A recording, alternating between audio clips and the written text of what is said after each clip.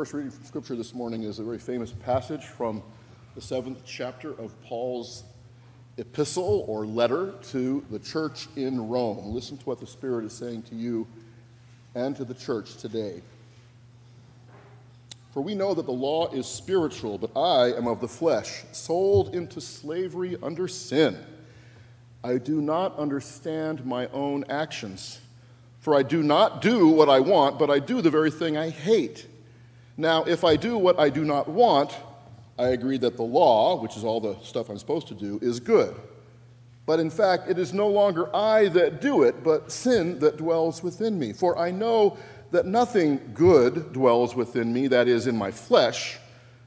I can will what is right, but I cannot do it. For I do not do the good I want, but the evil I do not want is what I do.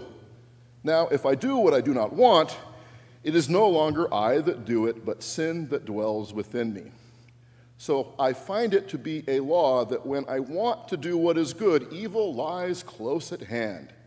For I delight in the law of God in my inmost self, but I see in my members another law at war with the law of my mind, making me captive to the law of sin that dwells in my members.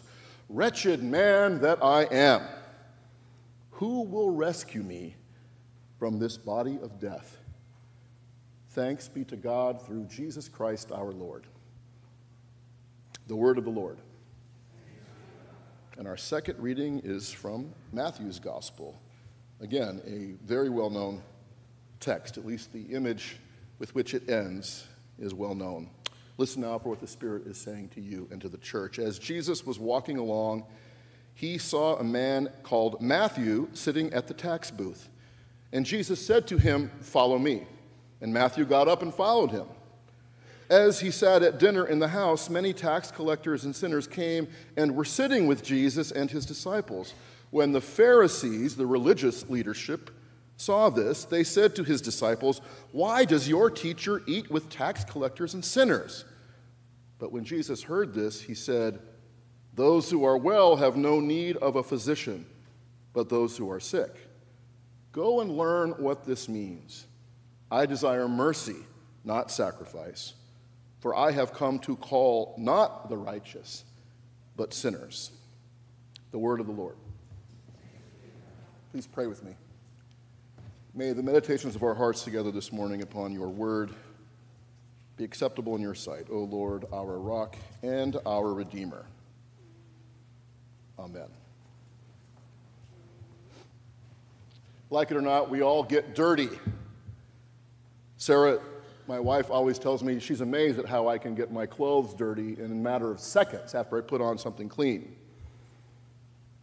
From ancient humans, millions or thousands or whatever it is of years ago, to a cowboy in the 18th century down by the river taking a bath after about 3 weeks on the road, to you or me on the way home from work in our car, wondering what that smell is when we suddenly realize, oh, that's me. Oh my God. Like it or not, we all get dirty. We get a little grubby, a little ripe.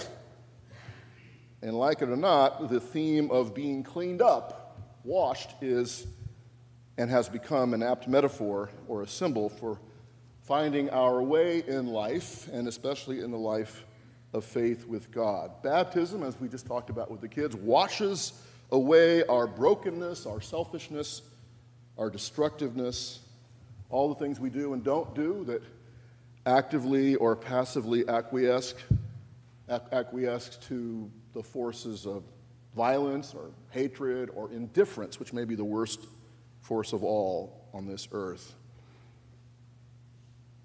Frederick Buechner, in our quote at the beginning of our bulletin this morning, talks about the centrifugal power of sin, how as we engage in these actions or inactions, these words that separate us from ourselves and from God, everything that matters in our lives tends to be shifted and moved to the outside, and while we try to fill the center of our lives with all kinds of things of our own making and doing.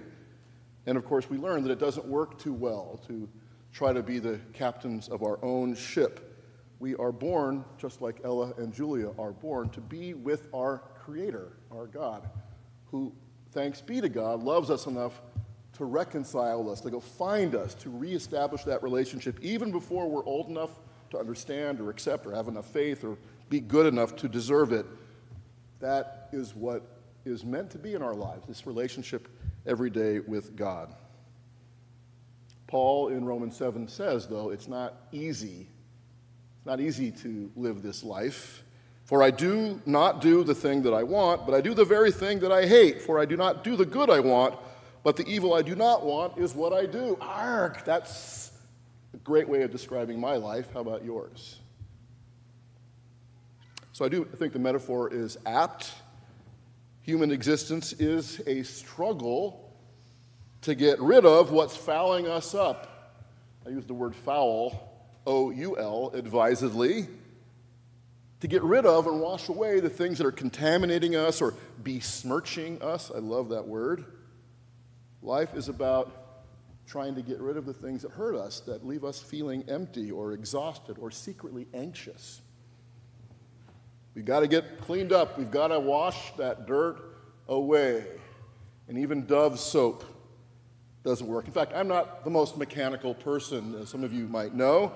And that's because I was raised by someone who's so mechanical I never had to do anything. But I used to be able, back when cars weren't run by computers, I changed a clutch cable, I did my oil, I timed and tuned my car. My father taught us how to do that.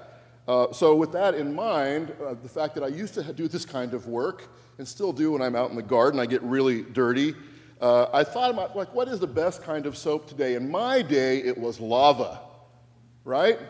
You got done with work, your father and you went to the sink in your garage or in your workplace, and he handed me the lava, and it took off every grease and piece of dirt I had, as well as most of my skin, and it worked beautifully.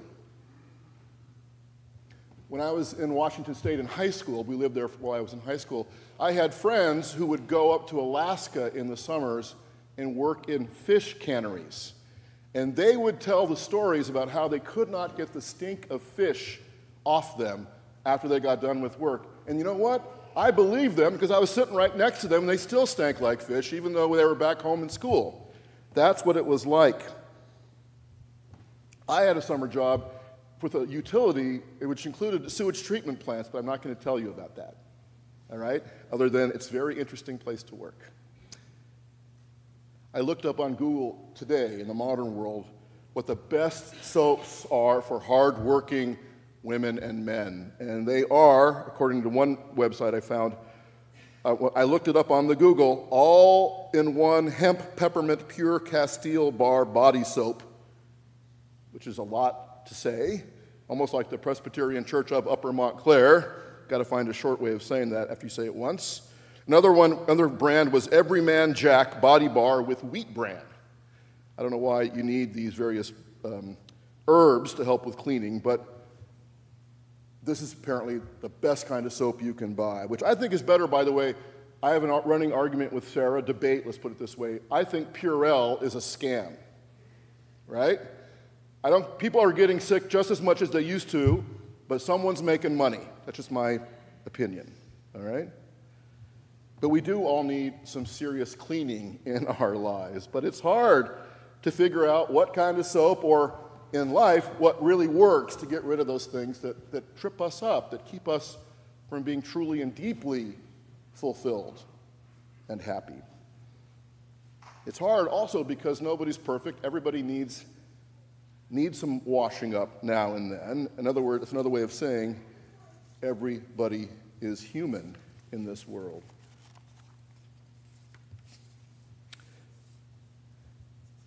Jesus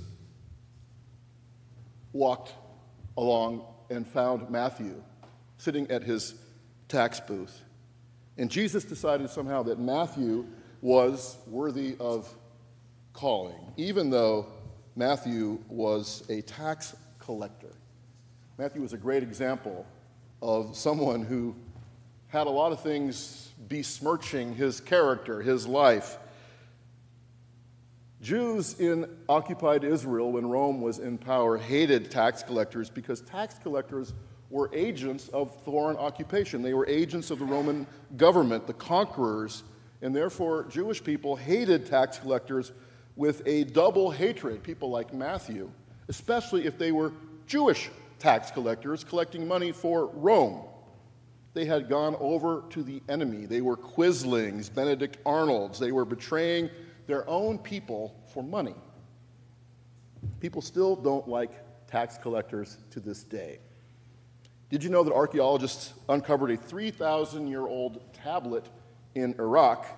And on this tablet was the inscription, "You can have a lord, you can have a king, but the man to fear is a tax collector." 3,000 years ago, it was the same as it is today.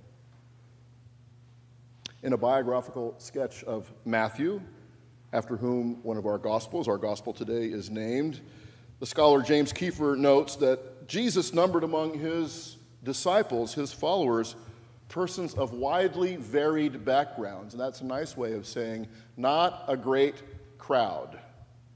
They included not only Matthew, a former agent, tax collector of the Roman government, but also Simus the Zealot, Josephus, a scholar from whom we've learned most about the first century in that sort of part of the ancient Near East, tells us that zealots were fanatical nationalists. They were assassins. They were determined to drive out the Romans by any means necessary, by terroristic methods, by executing anybody who collaborated with the Romans. Their motto was, "No king but Messiah, no tax but the temple, no friend but the zealot."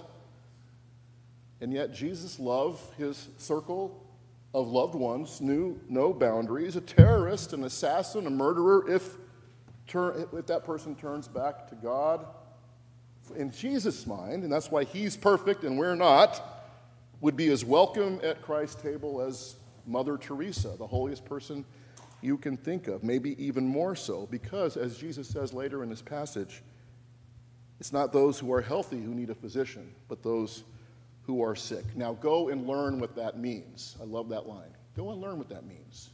Live as a real human being for a while, and you understand what I mean. All of us, you, me, Mother Teresa, Gandhi, Ella, Julia, all of us are just human beings, and we have within us the desire to push everything away from the center and to try to go it alone, to do it without God. And we have to be reminded now and again of the fact that that is not what we're called to do or born to do, or it's not what we need to do. We don't have to go it alone. Earlier this spring, a gray whale, you might have read this story, was among the hundreds, maybe even more, whales that are migrating north in the Pacific Ocean from sort of around off of Baja in Mexico all the way up to Alaska. It happens every spring. But this one gray whale took a wrong right turn and went underneath the Golden Gate Bridge and got lost in San Francisco Bay. Guided by an instinct which kept telling it to swim north, instead of going back out west through the Golden Gate Bridge, the whale swam about 25 miles north through San Francisco Bay, San Pablo Bay, into the tidal waters of the Petaluma River up north of San Rafael, north of the Golden Gate Bridge, quite a ways. And according to a report, biologists who tried to play whale sounds to lure the whale back where it belonged, to get it back out into the open ocean with little success, eventually that whale didn't make it. It was impacted by some kind of boat or ship, and it also was not getting enough food, and it did not make it. I can sympathize with that whale. Going the wrong direction can be tempting. It can even feel instinctual, but after a while, doing something that you know is wrong, heading in the wrong way, eventually starts to create this feeling of emptiness and loneliness and isolation and shame sometimes, that all these things contaminate oneself. That is a basic human experience. And that's all sin is. That's this Christian word, which unfortunately, in my experience anyway, has been overused and even weaponized at times. But sin, exactly, sweetheart, is a basic human experience, right? It's just us trying to do it, trying to do God's job in our lives. And by doing that, we separate ourselves from God and from other people and from our very best selves. And if you've ever been there, then you know that's precisely what hell is like.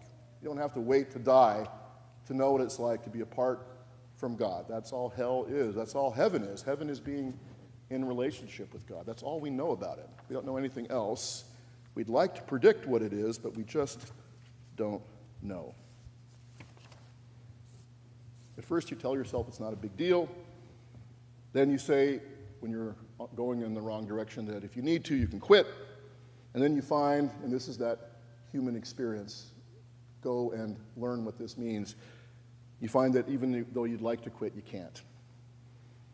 It's like food for some people. This morning, a very kind person offered me a giant piece of carrot cake for breakfast.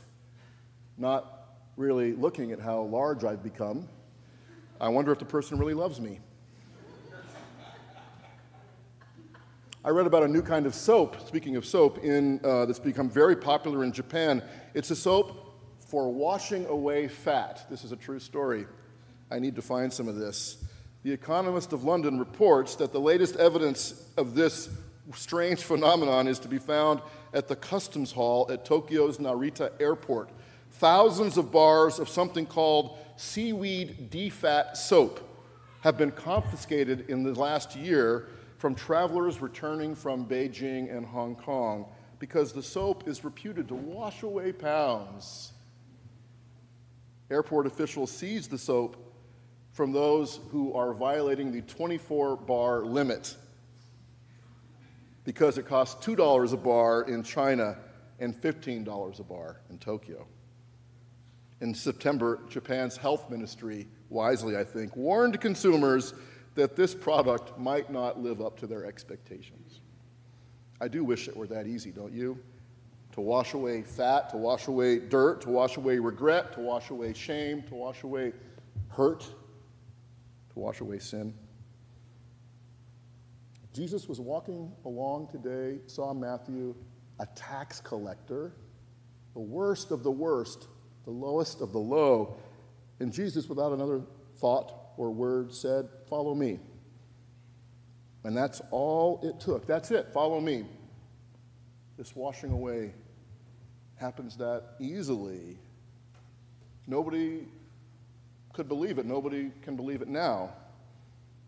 Matthew, the tax collector, followed Jesus all the way to dinner that evening. The religious folk there, the Pharisees, the leaders, said, "Ooh, he's eating with Matthew and all these other sinners, these bad people. Why would he do that?" And Jesus overhears their comments, the peanut gallery, and he says, "Those who don't need a doctor, those who are well, they don't even need me. Go and learn what this means." In other words, live a little, and you'll find out. Everybody needs to wash the dirt off.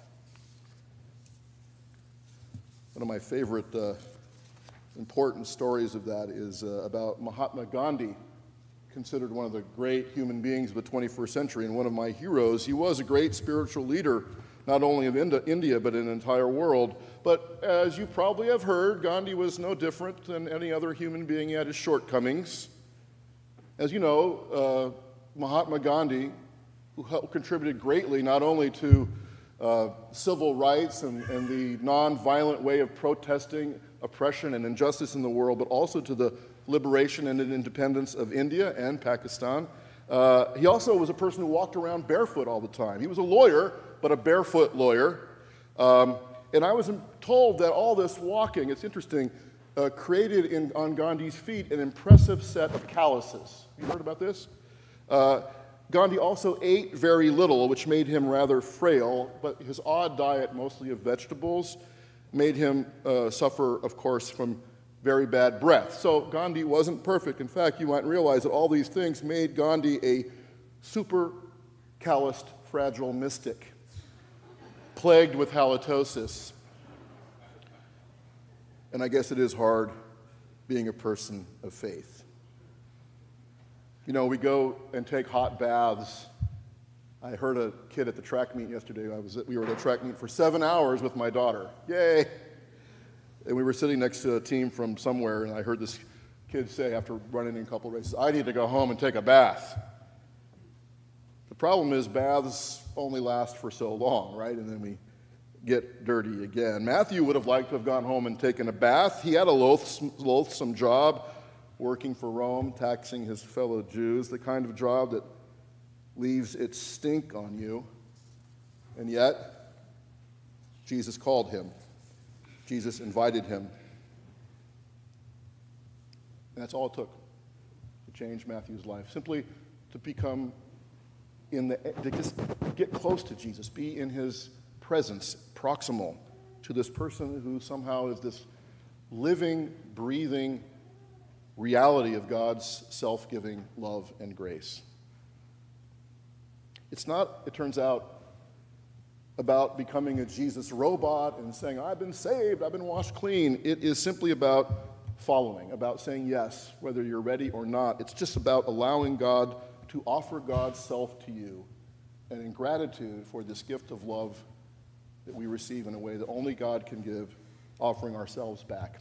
Rebecca Barlow Jordan tells a very funny story about a friend of hers named Neil. Neil had just finished picking up prescriptions at the local CVS drugstore, and as he drove home, Neil noticed a little Volkswagen Bug following too closely behind him, tailgating, in other words, and to his surprise, the little car just followed him. Every time he took a left, the car took a left. Every time he took a right, the car took a right. And Neil couldn't figure out, he even drove into his own driveway, and sure enough, the little Volkswagen Bug was right behind him. It seemed that Neil, though, had accidentally backed into this Bug in the parking lot, because when he looked back, there was nobody driving it. Their bumpers had hooked together. And this car had become attached to him. The lightweight little car stayed stuck to the bumper the whole drive home. Neil called the drugstore about the same time that the Volkswagen owner had gone out in the parking lot and said, where's my car? Well, in the same way that little Volkswagen Bug followed Neil's car, Matthew, this terrible person, this human being, this child of God, Matthew locked himself on to Jesus. He just answered and said yes when Jesus said, follow me. It's not about becoming a Jesus robot or becoming super religious. It's simply allowing God to offer God's self to you and offering ourselves in return. Amen.